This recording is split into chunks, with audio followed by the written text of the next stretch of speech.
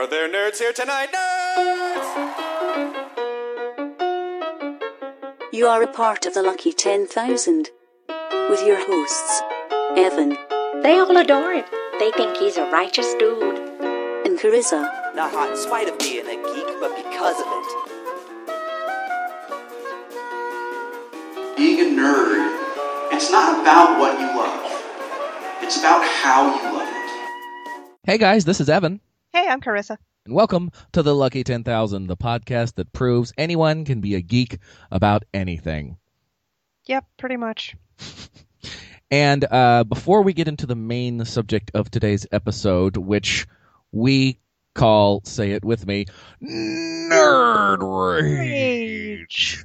We should really make an audio for that. We really do need to. Well, you can do that because I can't. Have you heard the audio for the Bearded Ones podcast? It rocks. What are you talking about? It does rock. Fuck yeah.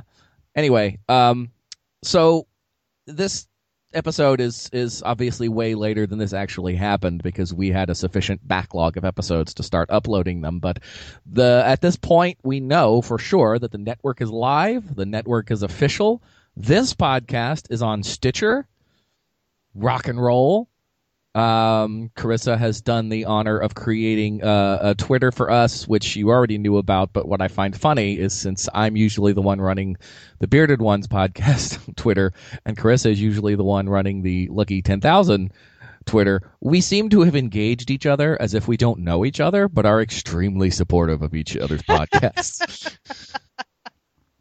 Except when we're giving each other shit. Then it's like we totally do know each other. Yeah, but we don't say we know each other. So people are just like, ooh, they might not like each other. We should totally start a fake feud. No feuding. On All right, fine. Anyway, the reason I bring this up is because we are so deep into this now, we sometimes forget until we actually go back and listen to them, the things that we've already talked about. And the first podcast episode, in which was a beautiful, miraculous, wonderful 40 minutes of shitting on M. Night Shyamalan. Well, you know what, though? It wasn't completely shitting on 35 minutes of shitting on M. Night Shyamalan. I was going to tell a story that I never told. Well, tell it now. Well, the story is about inappropriate theater responses, because I was asking you, because you are a reactive person, if you get reactive in a movie theater when you're watching a movie, and you, trying to be a polite person, said, not typically, I don't want to disturb other people. Right. I'm usually that way too, but I do have an inappropriate theater reaction story, and lots of times you really try and avoid that in a very full movie theater, but everyone's been like, the fifth person in a movie theater before. Yes. Where it's just the movie's been out for a while, or nobody gives a shit about the movie, and it's just you and a couple of other people. And when you're with friends in that situation, it becomes even worse. So me and a couple of friends went to see, a long time ago, a movie called Hardball.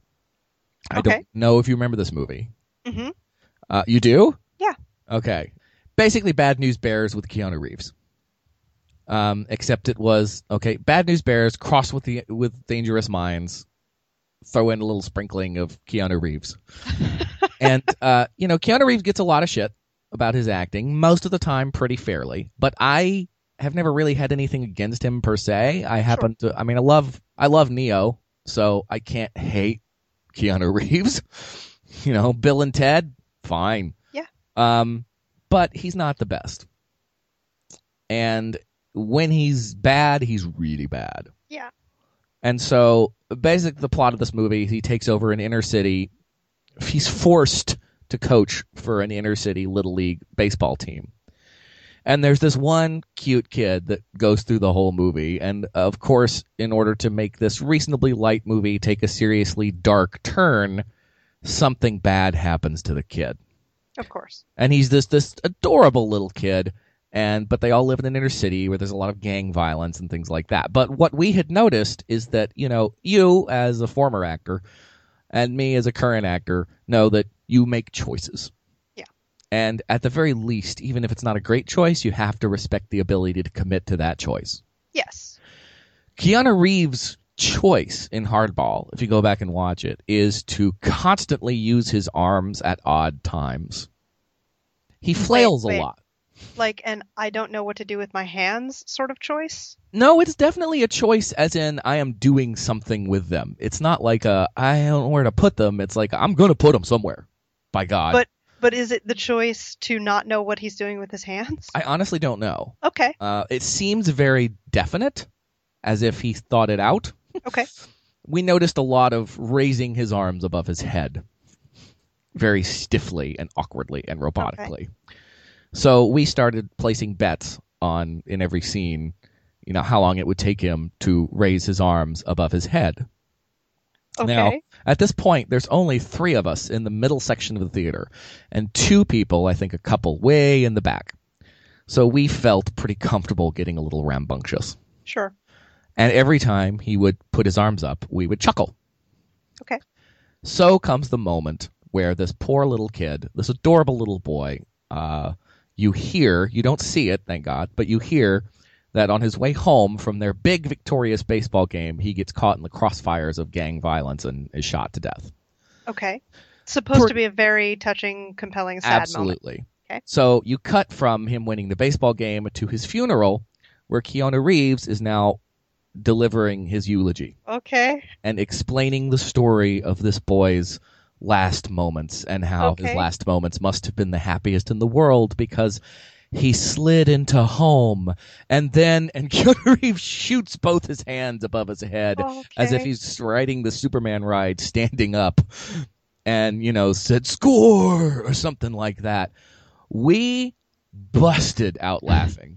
I mean, we thought it was the funniest thing we'd ever seen. And when it quieted down, all we heard from behind us was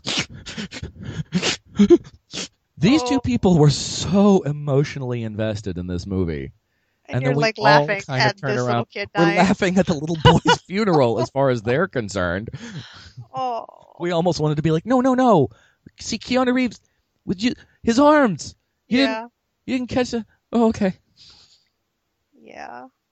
So that was the inappropriate theater response story. I have never had like a totally inappropriate theater response, but do you remember the movie Evolution? I never saw it all the way through. Okay. It was not a great movie. I heard it wasn't awesome. Me and Z and our friend Heather went to see it in the theater. Is this the Heather that I know? Yep. Oh, cool. And you know Heather and me, when we get together, we just feed off each other and it becomes this infinite cycle of giggling. Yeah. Especially back then when we were all young. Oh, yeah. Yeah. So back in the olden times when we were all young whippersnappers. When we rode our horses there and tied them to the hitching post before going into the picture house. So we went in to watch Evolution, like not expecting really anything, but for whatever reason, it set us off early with the giggles. Uh-huh. And it just didn't stop making us giggle. And so we just at least it was a funny movie. It's supposed to be a funny movie, right? Yes, it was totally a comedy. It wasn't at all inappropriate, and there were probably 6 people in the theater. Right. So we weren't really disturbing anyone, but by like 3/4 of the way through the movie, we were laughing so hard that we couldn't not be kneeling on the disgusting movie theater floor. Yeah. Like we couldn't stay in our seats. We kept laughing ourselves out of them. Yeah. Which that movie is funny, but it's not that funny. It's not funny enough to warrant that. So much. I don't even kind of remember. I don't know. It just started early and then it wouldn't stop. That's hilarious. And so we're just almost literally rolling on the floor of the theater, and the couple of other people in the theater were like, they hated you. No, they I think enjoyed it a little bit more because that level of laughter is inherently contagious. Sure, that's true. But I think that we did distract from the movie. Luckily, it wasn't really that big a deal because it wasn't an amazing movie. But all right, we need to get Orlando to your Jones's big sort of it was. It was his first really big main comedy role. I'm glad he's on Sleepy Hollow now, but I wish he would have done better so we could just say, "Hey, this is our guy," because he's from Malden. Yeah, I know. Anyway, all this is just a means of distraction because I'm worried that today's Nerd Rage, I'm going to Hulk out at some point. Like, if at some point during this podcast you just hear and clothes ripping and objects being broken and thrown about, just do me a favor and call the military. I don't want to hurt anyone. You'll be fine. Do you have a stress ball or a pillow? Not close to me, but it's okay because we're going to get through this together. Yes, I will be here for you. And it's not that every Nerd Rage is going to be about movies, but No. I'm going to set up today's Nerd Rage like this. Imagine that your hatred for Equilibrium, okay? Pretend that Equilibrium was a movie that you saw when you were younger and meant a lot to you. And then someone sort of associated with that movie took it and made it what it is now and then showed it to you. How much more would you hate that movie? Like, they didn't change anything. It's the same movie, but No. They changed it. Oh, okay. So they Imagine remade that it was great. No, they took the original and fucked with it until it became what it is now. So, like George Lucas did with the To an extent, yes. Okay, but I this is assume worse. more. Oh, much, much more. Okay. See, here's the thing. I am all for artistic freedom. I believe that artists should be able to express themselves however they see fit. Certainly not be censored or have a studio look over their heads and say, yeah, that's a great artistic choice, but we don't know if it's going to sell. Which is why, and we will get to them eventually, the prequels, as much as they did fail, you can at least say that is George Lucas's failure. It was no one else's. He did that to himself. He did that to himself. Yeah. Because that's the risk you take as an artist. Now, if you are an artist who's, let's just say, riding the coattails of the one good thing you ever did in your life and decide to fuck it up, that's different. You're disclaimering way too much. Just tell me what the hell you're talking about. I'm trying to get there. Rage on me. I'm trying to get there. Well, we've already discussed the movie, sort of. I'm a big fan of horror movies. And one of the most influential movies in any genre, one of those rare times when a horror movie goes outside the horror genre and becomes influential and smart and legendary and scary and all those other things and literally starts basically its own genre. Okay. Night of the Living Dead. Mm-hmm. We've discussed it. We know my love for it and George Romero. George Romero has been the driving creative force in all of his zombie movies, for good or ill, because not all of them are great. I can't stand Diary of the Dead for the most part, because, as sometimes happens, people get to the point where if they are artists who like to have a message, then sometimes they feel like they end up just having to hit you over the head with that message. Where, sometimes in some of George Romero's later works, the zombies might have well have turned to the camera and said, I represent media. Yeah. Right. So his failures are his own, but he always has something to say. Now, take a look at some of the other people who did the original Night of the Living Dead with him. His producers at the time, John Russo, Bill Hinsman, who played the first zombie you ever see in Night of the Living Dead, one of the most memorable, influential zombie performances, and you do have to perform to be a good zombie. These are the guys that helped make the most legendary horror movie of all time. Sure. So what do you do if you help make a great movie and then have no other ideas of your own? Well, first off, you make a bunch of shitty B movies, like not even laughably bad B movies, featuring bad special effects, bad acting, casting your buddies. And if you're Bill Hinsman especially, whose one claim to fame was being the first and one of the last zombies you see in Night of the Living Dead, continue to play basically that same zombie for your entire career into your, 60s. Okay. At some point, I guess what they did is they said, you know what, we still have a hand in this Night of the Living Dead thing. We still have our hands on some of the rights. Let's check the legalities of what we could do.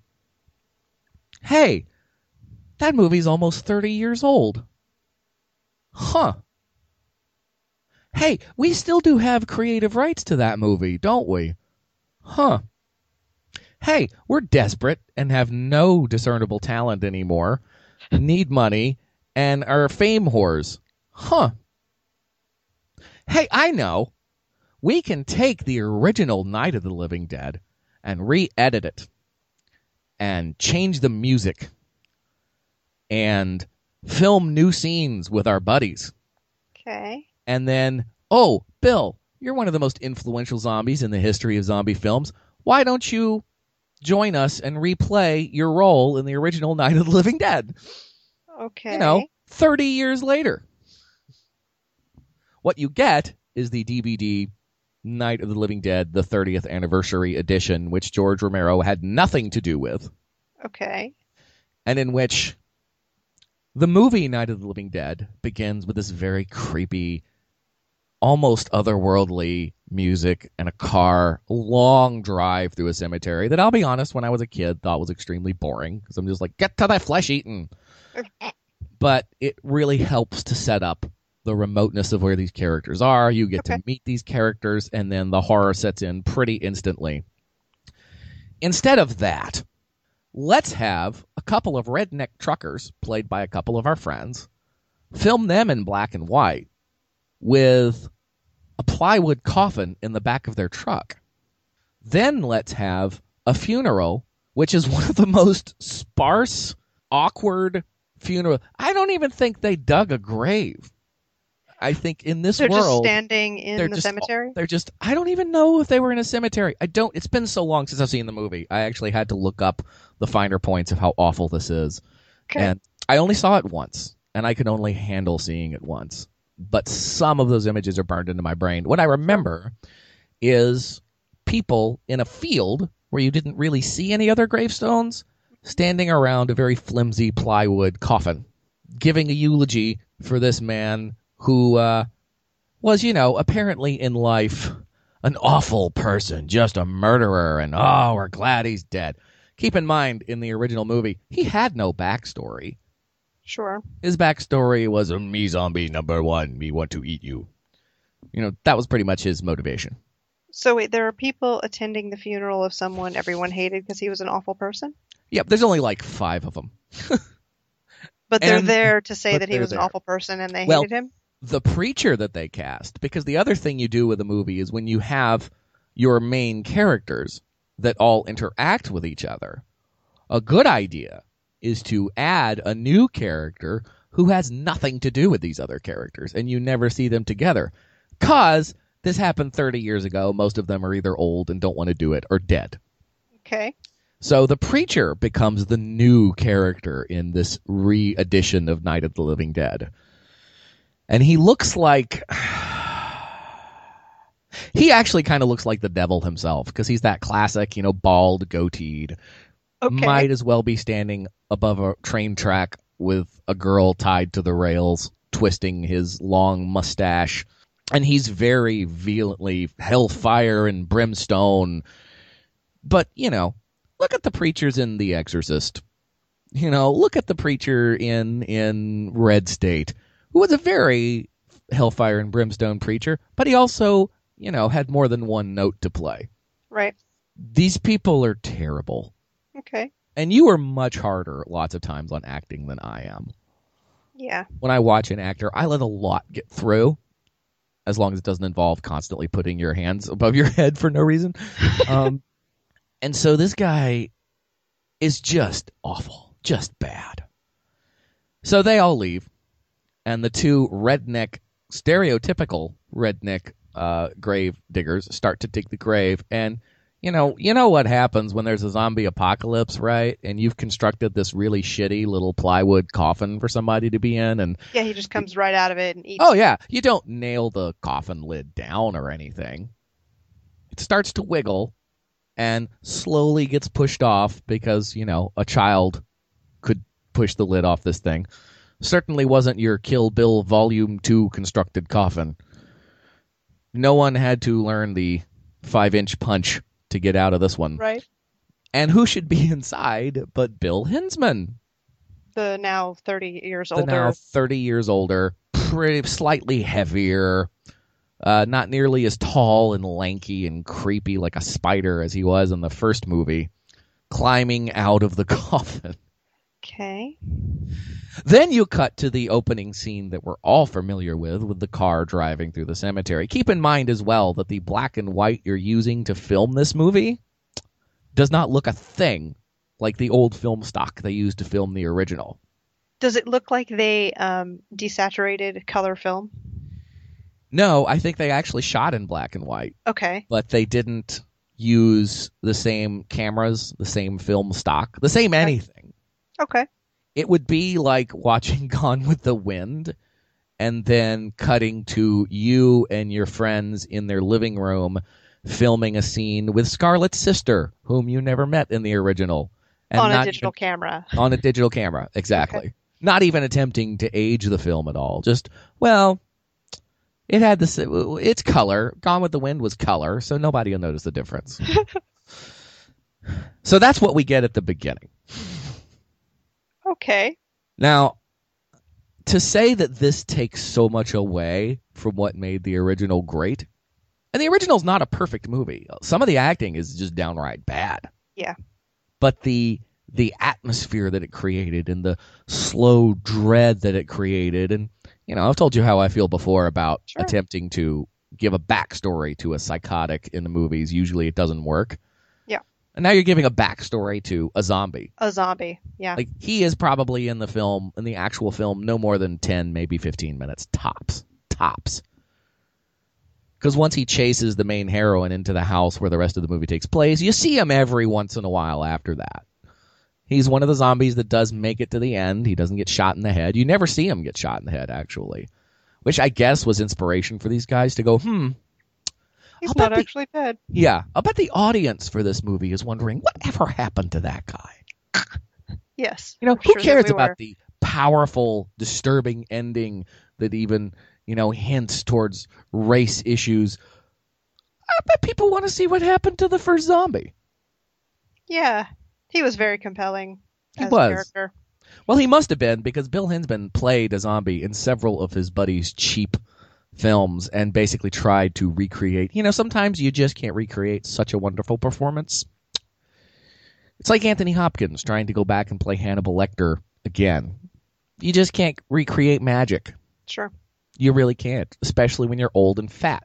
And you weren't old and fat at the time. Yeah. Maybe middle-aged, but still very skinny and lithe. So throughout, and they also decided for some ungodly reason to change the soundtrack of the movie at the beginning. So instead of this dark, foreboding, what's going on, what's going to happen, it's synthesizers.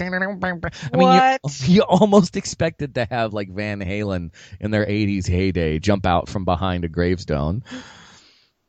You're kidding me. They're coming to get you, Barbara. Go ahead and jump, go ahead and jump, Barbara. Yeah, Okay. It's bad. So here's the thing. When I watch a movie of whatever type, the things that I look for and weight are different than, like, everybody weighs Yes. priorities in a movie and how they enjoy it differently. Yes. So for me, your acting has to be good. Mhm. Like it has to be. Sure. I give very few passes for bad acting in movies. Well, and I'm not saying that you should No. not give. I mean, you want to believe the characters and the situation that they're in so they can carry you along on their journey. And when someone doesn't make you believe what's happening is real, it takes you out of it. Right. But like, say, for example, Z watches a movie, and if the story is not perfect, it ruins something for him. Right. It takes him out of it. He's not like me or you, where we can just be like, I'm with you, whatever. As Right. long as it's consistent, fine. He's like, we saw Jurassic World, and Oh, boy. which was a perfectly entertaining movie. Not as good as the first one, better than the two that followed the first I one. would hope fucking so. Very entertaining if you don't expect it to be Jurassic Park. Right. It's good. Chris Pratt does a great job with his character. It's not taking itself very seriously. It's not very That's in depth. It's really more an action movie. Sure. Fine. Which is Cool. kind of what the second Jurassic Park was. I didn't hate the second Jurassic Park. I really didn't. No. No, you've got the one girl who can defeat velociraptors with gymnastics. I had a problem with that. But other than that, it was fine. The third one was a pile of shit. It was terrible. Jurassic World was fine. It was perfectly enjoyable. I recommend go see it. But Z hated it. Well, I didn't hate it.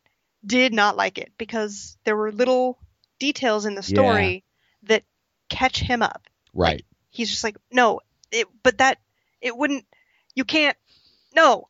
And it's not like I didn't see those things. I was just like, whatever, moving on. Dinosaurs are fighting. That's all I give a shit about. Because that's what I went in for. But he can't do that. So, well, I am definitely more in your camp. Mainly because I lots of times don't catch plot holes.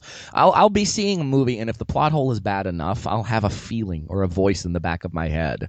But in my conscious mind, as long as I'm in, like you said, I'm in. I'm in. So yeah, I'm definitely more in your camp. Yeah. It's harder for me to pick out plot holes because as long as you suck me in, I'll go wherever you want to take me. Yeah, and so I'm not going to be caught up by them because I'm just not thinking about it like that. Like, that's fine. If you don't drop a boom mic in the middle of the scene, or suddenly you're wearing different clothes, or you're now a dude when you were a chick in the last scene, or whatever, like, it's nothing too glaring. I'm with you as long as your acting can get me there. Right. Like, your actors have to get me through your plot holes or whatever, and I will be fine. Z, not so much. He doesn't care if the acting is not great as long as the story is told correctly. Right. But I think that's something that a lot of us, no matter what we prioritize in movie watching, we kind of overlook a little bit is how vital a score can be. Oh my God, yes. Like, and I think that Jurassic World is strangely a decent example of this. Who doesn't love Jurassic Park? Like, I'm sure there's somebody. Oh yeah. I think they're probably crazy. Well, and there Jurassic are some Park was a plot holes beautiful in the movie. original Jurassic Park. Absolutely. And some of those were from the source material. And Yeah. some of them were from what they made up for the movie. But all in all, great movie. Really super good. And John Williams' score for that movie is one of the best. One of the reasons, and a lot of people shat on Superman Returns. I did not. I enjoyed that film. But I'll tell you one of the main reasons I enjoyed it. Because when they played John Williams' score, because it was meant to be sort of a sequel to the first two Superman movies, they played John Williams' score at the beginning, and it was a beefed up John Williams score with, the effects of the words flying through space. You had me. It would take a lot to lose me at that point because I actually got chills. Yeah, so everybody's seen Jurassic Park and they know what the score for Jurassic Park is. Mm-hmm. And I think anybody who saw Jurassic Park on the big screen the first time can remember what it felt like when we saw the dinosaurs for the first time. Yeah. Like, it was very moving, and the score certainly helped that. And most of those effects still hold up. Oh, God, they're amazing. Animatronics over CGI almost every time. Every single time. As long as they're as well done as that. Right. So I was watching Jurassic World, and they did that exact same thing that Superman Returns you were just talking about. They played the original John Williams. Here we have seen the Brachiosaurus for the first time score. Tears came to my eyes. Like, literally my eyes welled up with tears. Yeah. Like, it's just, there is some emotional memory to that lyric of that score that stirred something. Well, it makes perfect sense to me the way you explain this, because you and I think, are more emotional movie watchers as opposed to clinical movie watchers. Typically, and it seems to me that Zach would be more of a clinical, almost, engineer type. Yeah. Point A has to lead to point B to lead to point C, and they have to connect seamlessly, and blah, blah, blah, blah, blah. Yeah. And he's a writer by trade as opposed to an actor. Of course. So that makes some sense. By trade, by training, yeah. By study, by passion. Well, that's the other thing, too. Sometimes training can ruin things for you. You see the way the magician performs the trick, in other words, and you're sort of like, oh. Well, and I mean, it's the way that, historians can't watch Braveheart, or, because that's not fucking how that went. Well, and it just totally distracts them. We all love Neil deGrasse Tyson, right? Sure. Well, he got in some trouble after he saw the movie Gravity, because he enjoyed it, but he did feel like if you're going to portray people in space, here are the points that they missed. And he wasn't saying it was a shit movie. I've heard him talk about it. He really enjoyed it. People jumped all over him, and he had a great comeback for that. He's like, you wouldn't do a Jane Austen movie and then have somebody suddenly show up in a hoodie and sneakers. Right. Like, the costuming has to be accurate, or you lose the environment of where you are. So why can't that be the same for space? And I mean, the only reason is because more people know that nobody wore sneakers in Jane Austen's day than what the fuck goes on in space. Do we? Sadly, Do yes. we? But I see your point, and you're right. Score is very important. So the fact that you would take something that had a score that clearly worked for it, That was a great score. that set an excellent mood, that absolutely drove the emotions of the movie you were trying to portray home, and then just like fucking put on some Depeche Mode or whatever, like that doesn't seem okay to me. Well, this is only the tip of the iceberg, because this score happens after you've already seen 5 minutes, which in movie time is an eternity of new footage. And they also played it, of course, as if the new footage was, this is footage they used in the original that got edited out, and now you get to see it back in. No. Right. I mean, we talked about the re-releases, the Star Wars re-releases. You remember what a big deal it was when Return of the Jedi came out? What was the thing about Return of the Jedi? More Boba Fett. Yeah. Who doesn't love Boba Fett, and who didn't feel a little cheated by the amount he was in the first 3 movies? Yeah. And how quickly he died in the third one. Well, died in quotations. So you're just like, yeah, I want to see more Boba Fett. I don't want to see more Boba Fett. Just hanging out. Yeah, he's just, over He's just there. And, there's a scene from Return of the Jedi that we all know, and then all of a sudden, here's a superimposed Boba Fett walking by, like almost looking at the camera like, I'm here, bitches, and then continuing on. He didn't even have any more lines. It's just like, there's Boba Fett turning his head. Yep. Oh, there's Boba Fett having a Coke. That's exactly what it was. There's Boba Fett playing checkers.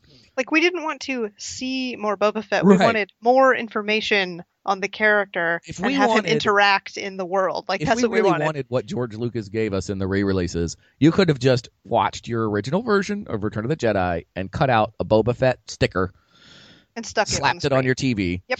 And said, look, there's more Boba Fett. That's pretty much what he did do. Yeah, exactly. That's sort of the philosophy that I think these guys went into this thing with. People love this zombie, so they just want to see more of him, old and fat. Yeah. It's like, I don't know if in their world the zombies digest food, so maybe he had just eaten somebody, and then in the scenes you don't see him, he takes a really good dump, and then when you do see him again, he's all skinny and he needs to eat again. Because then, you get into the movie, and for a few minutes you forget that you're watching this abomination. And then every once in a while, through the rest of the movie, they have to remind you, we've got a new character that has nothing to do with anything else that's going on. Or, hey, we've got that zombie that you love, old and fat and looks like he may be struggling with walking a little bit more than even a zombie should. So you take the core of what makes something great, and you strip all that away, leave just enough to make people remember how great the original was, and then you just fuck it. I mean, that's basically what they did. I think they actually didn't film anything. I think they actually found an original film reel of Night of the Living Dead.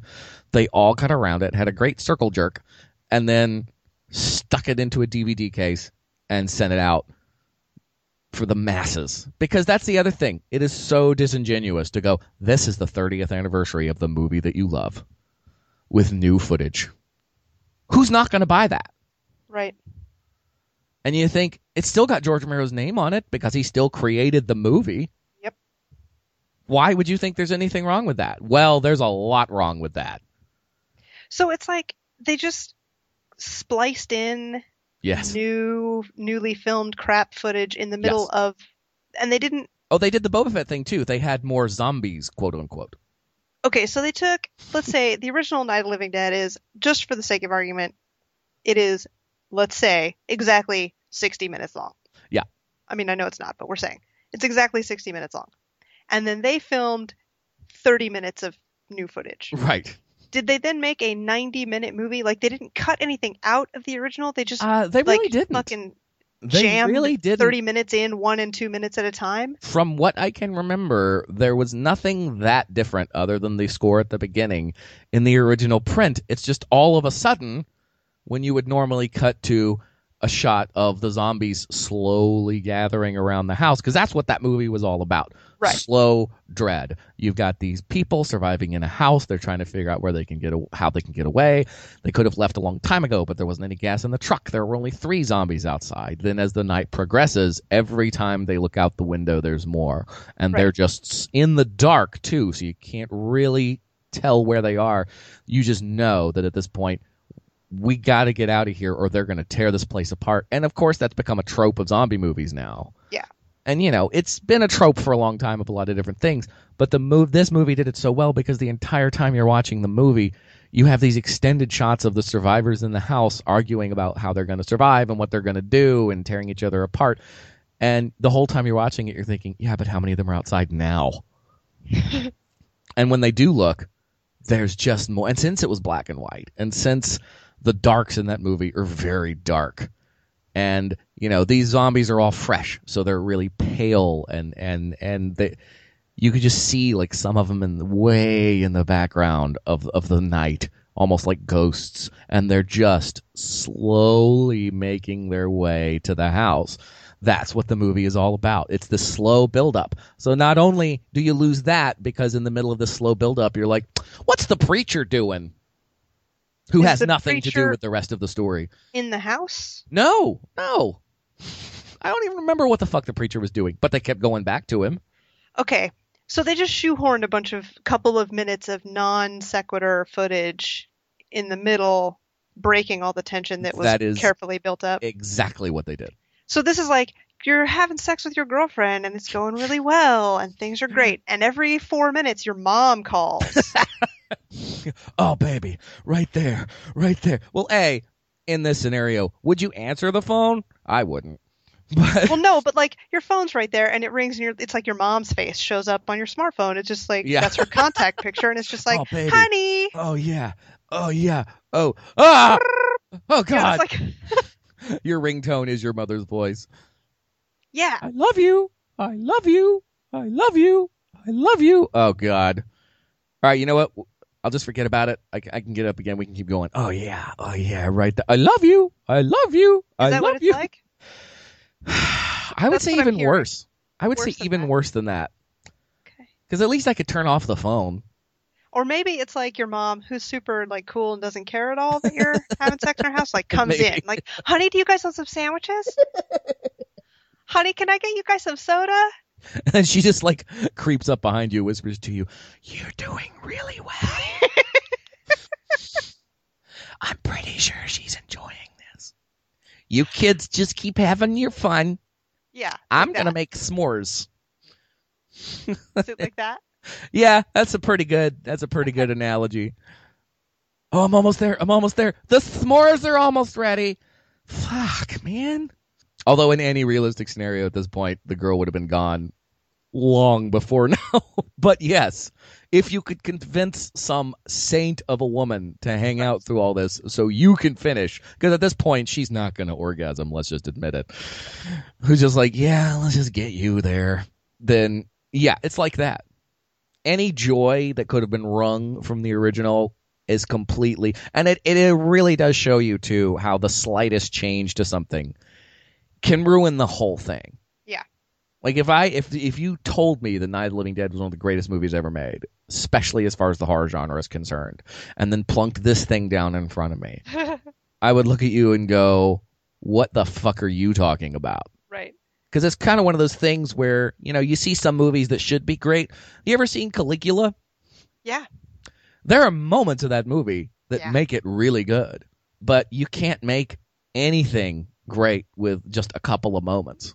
You can't put together a jigsaw puzzle with 50 pieces if it's a 100-piece puzzle. Right. And that's exactly what this is. It's if something doesn't work as a whole, it doesn't work. Yeah. And I would go... Why is the filming of this one scene so different than all of the rest of it? Right. And it does show you how incompetent these people must have been. Like, George Romero really must have been the driving creative force of that movie, because they can't even look at two shots and go, the black and white here doesn't look at all like the black and white 2 seconds later. Or it's even simpler in that they knew and they just didn't give a shit. It was cheap to shoot it like that, and it meant that they got to make more money because by the time you've figured it out, you've already bought it. Right, exactly. Which is a shitty thing to do, and it's a terrible thing to do. Well, and that's why, South Park made such a beautiful argument against the Star Wars re-releases by saying, you may not be happy with it, but now that you've released it, it's ours. Yeah. And I think sometimes you have to live with what you feel your mistakes are, once you know something has been embraced by people that truly love it. Yeah. You think Leonardo da Vinci was ever 100% happy with the Mona Lisa? Probably not. Every time he saw it, he was probably like, I should have given her eyebrows. Well, he did. I mean, not to nitpick, but she had eyebrows, and it's just like centuries of... Well, I should have given her eyebrows that would last for a few hundred years. Yes, there you go. Draw those on a little bit more. No. He may have thought that, but no artist is 100% happy with their work. There's a great commercial. I don't know if you remember this commercial from the 90s, right before cell phones got cameras, I guess, because it was still a commercial for disposable cameras and picking up your film at a photo lab. Yeah. See, kids, photo labs were these things that would give you pictures that you took. I know, it's weird. There's this great commercial for Kodak or something. See, kids, Kodak made cameras where Martin Scorsese comes in to pick up some pictures of his nephew's birthday party. And it's really Martin Scorsese. Yes, I remember. And he looks through the pictures, and every picture he's like, oh, God, the composition is so bad in this picture. Oh, my God, what was I thinking? He shows one to the, pimply-faced geek behind the counter. And it's like, what do you think of this? You think this is a good shot? And the kid's like, I don't know. Yeah, you're right. It stinks. He's like, ugh. I've lost it. I've completely lost it. And he calls up his nephew and walks out there. Timmy, how do you feel about turning 10 again? And it's a beautiful statement that someone is talented, and you cannot deny the man has made some of the greatest American movies ever made. Oh, not at all. Like, I think Goodfellas is pretty much a perfect movie. Taxi Driver is pretty much a perfect movie. Raging Bull. That guy probably looks at those things and goes, oh, fuck. So I guess my point is, you may not be satisfied with it, and I get the frustration in that as an artist. But especially when you have been reassured by the world that it's a work of art and should be untouched, that you can't go back and fuck with it. Yeah. You could do something else. You can do something similar. You can try and right some of your wrongs somewhere else, but you shouldn't go back and fuck with it. Yeah. And yeah, these people then have no sense of art, have no sense of... And what does that story add to the overall story of Night of the Living Dead? There are undercurrents of the social justice, it was the late 60s, so there were definitely undercurrents through the whole movie, especially when you have your lead character as a black man, which, I don't think they even realized when they started filming that they were trying to make a statement. They just knew the guy and liked the guy and casted him.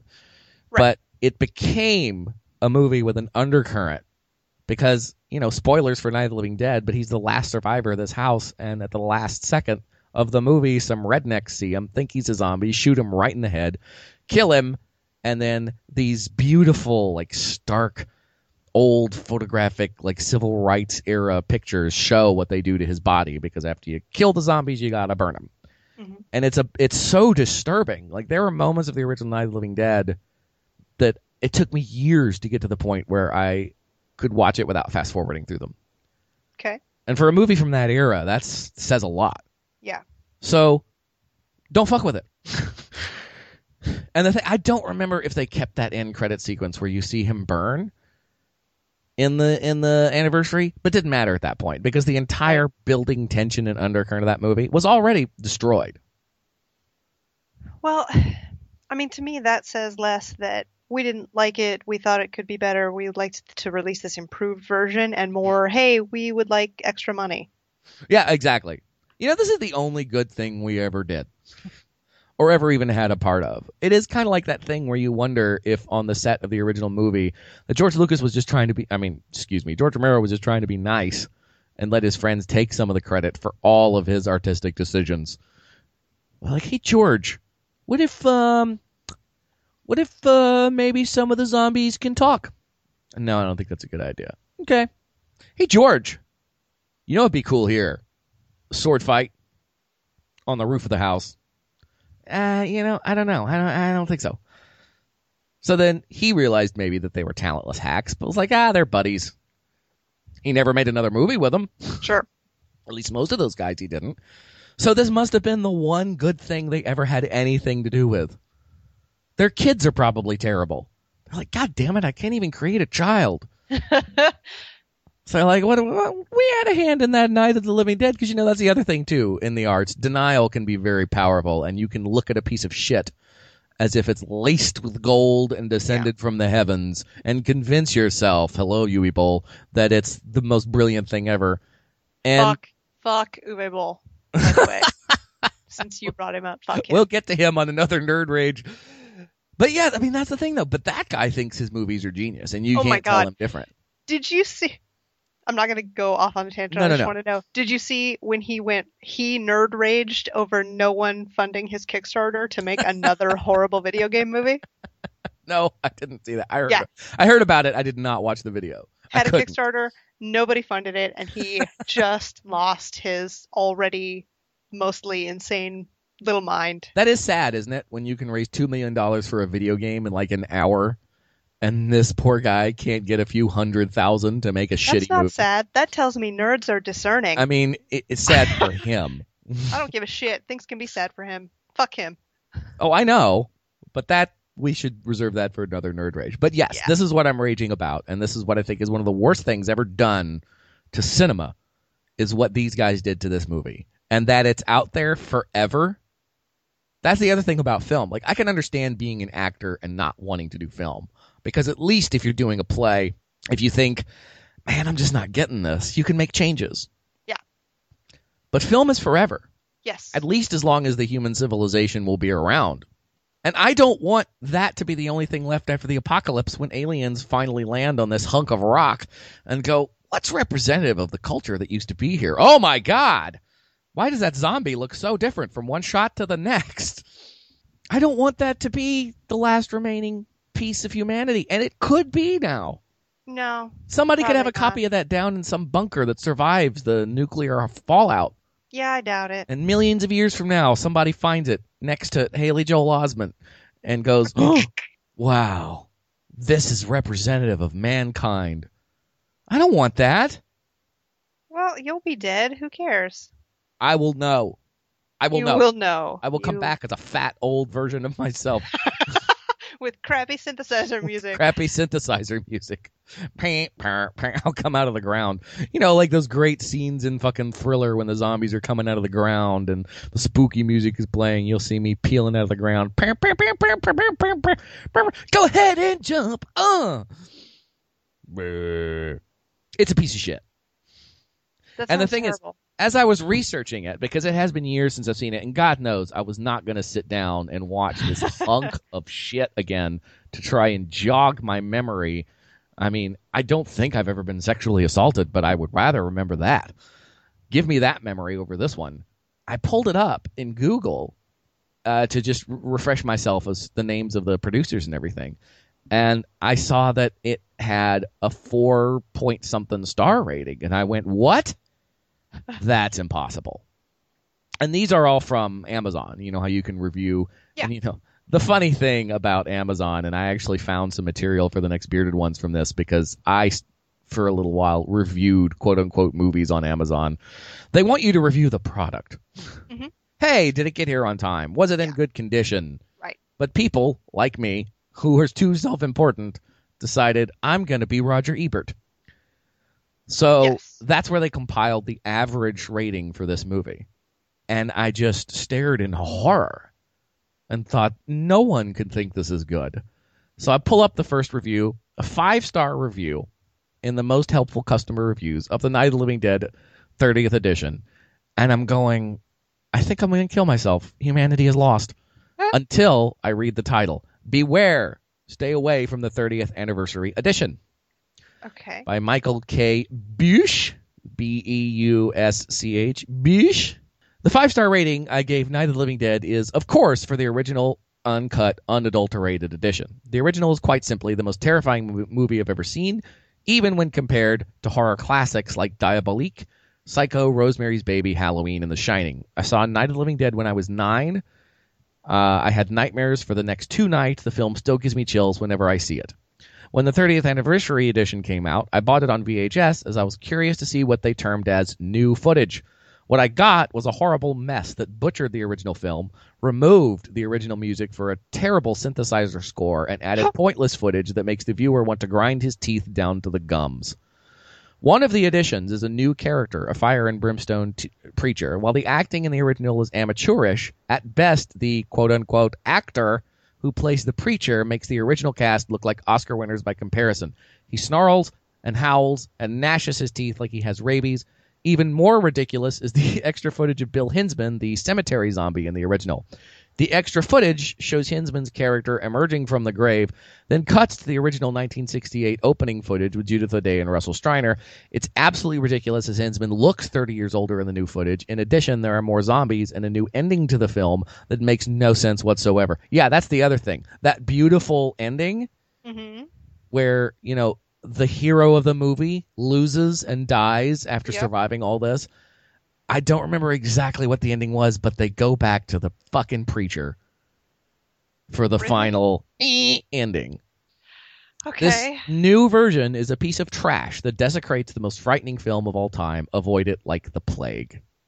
And you're sure you didn't write that? I wish I did. See, one of the reasons I went to Amazon is because I thought I may have. But then I think I was about, if I remember correctly, this was a long time ago, I was about to write one, and that's when I realized, oh, this isn't for actual movie reviews. This is for product reviews. So that's when I stopped doing it. Next review, 5 stars. This review pertains only to the Millennium Edition DVD of Night of the Living Dead. So he's not talking about the 30th Anniversary Edition. I think what happens is Amazon can't discern what the reviews are for. So if you say, I give Night of the Living Dead 5 stars, it lumps it in with all the Night of the Living Dead movie products. So I actually found some reviews. I think it's this one. Somebody in one of these reviews clarified that they had to go back and re-edit their review. Yes, here we go. Okay, as I'd feared, my negative review of the John Russo massacred 30th Anniversary Edition of Night of the Living Dead has been lumped unwittingly into this product's review, so I'm writing this one to clarify. So maybe it doesn't happen every time. Okay. But sometimes the system just can't discern it and puts it in. So the most disingenuous 5-star or 4.5-star review ever is this piece of shit, because they're actually all talking about a different movie. The good one. The real one. Okay. I can only use this word in the purest sense. I am not meaning to be offensive in any way, shape, or form.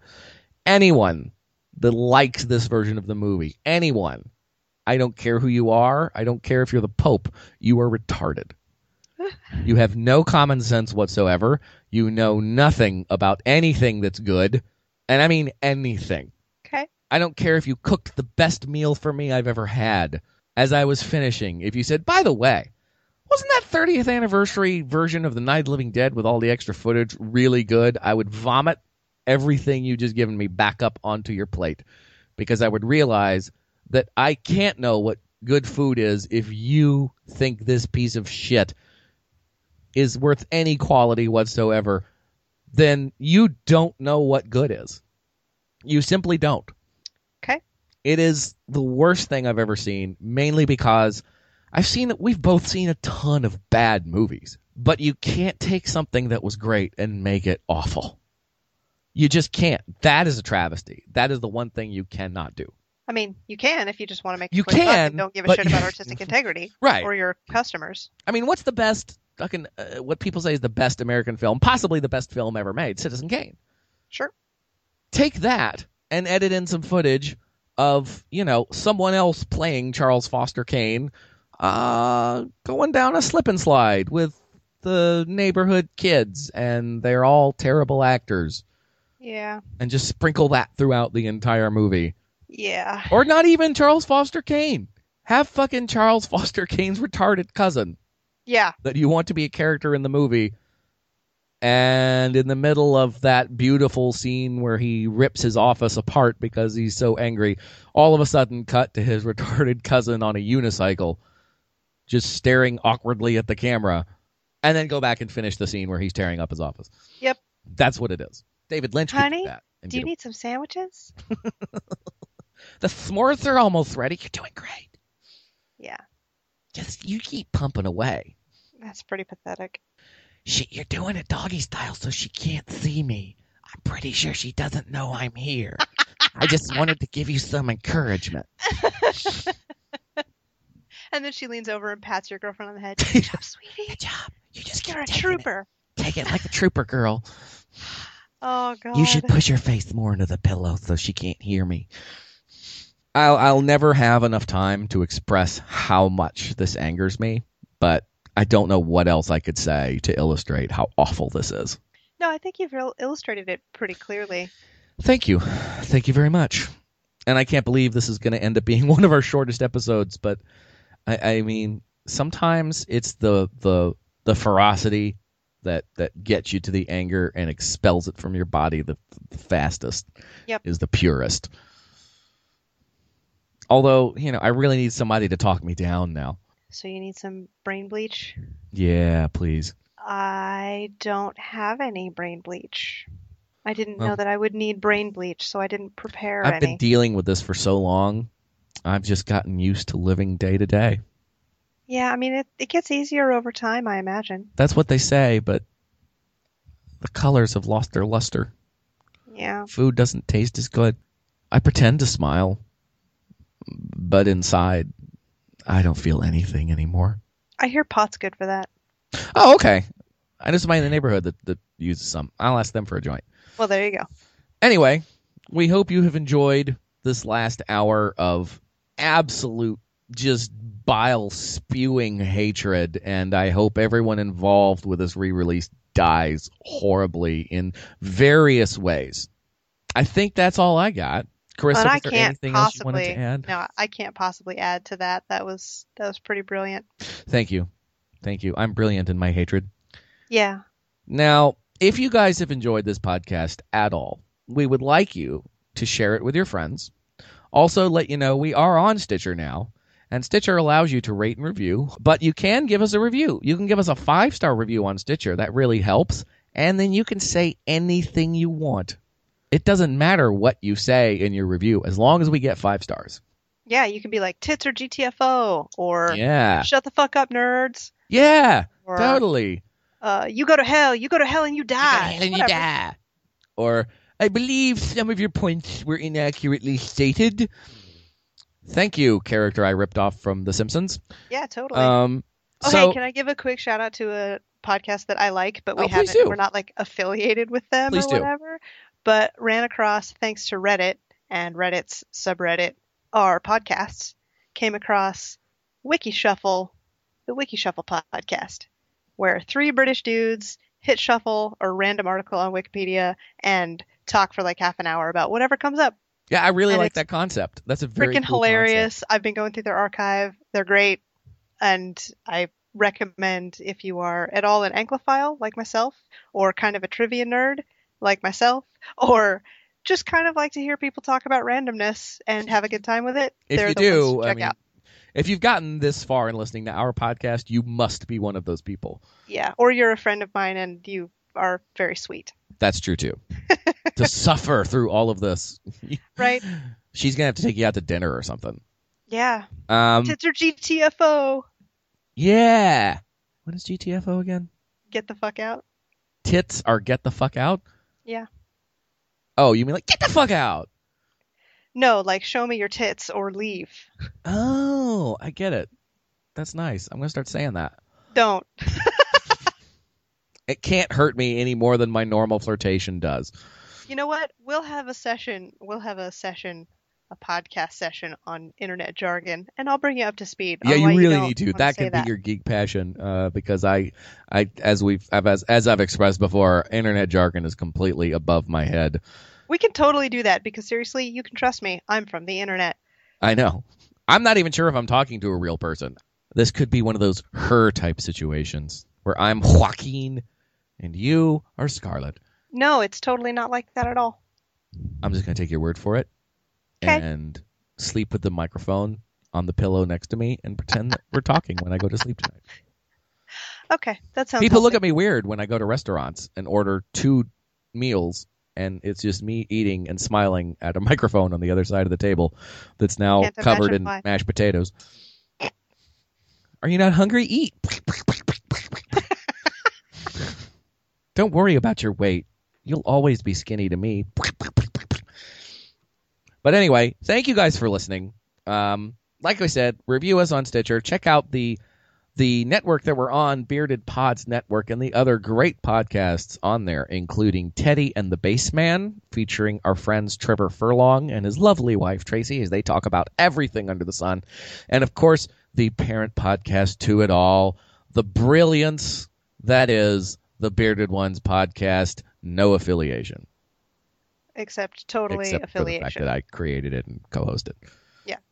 But hey, that doesn't mean it has to be affiliated in any way with this one. It does, however, mean that it's the best podcast in the history of podcasts. The only podcast that this podcast is second to. Yeah. Or at least on par with. On par with. Yeah. So we hope you guys have enjoyed. Thank you very much. Next week, it'll be Carissa's turn to geek out about something and teach me a thing or two. But also, since we are doing these periodic nerd rages, we just want to go ahead and build some suspense. Because at some point, we will be getting to the Star Wars prequels. Yeah, it's going to be good. It's going to be epic. So, until next time, thank you guys for listening. And I hope you got lucky tonight. Good night, nerds. Thank you for being a part of the Lucky 10,000 with your hosts, Evan and Carissa. Email us at lucky10000@gmail.com. Find Lucky 10,000 on Twitter at lucky_10k. And visit our podcast network site at beardedpodsnetwork.com.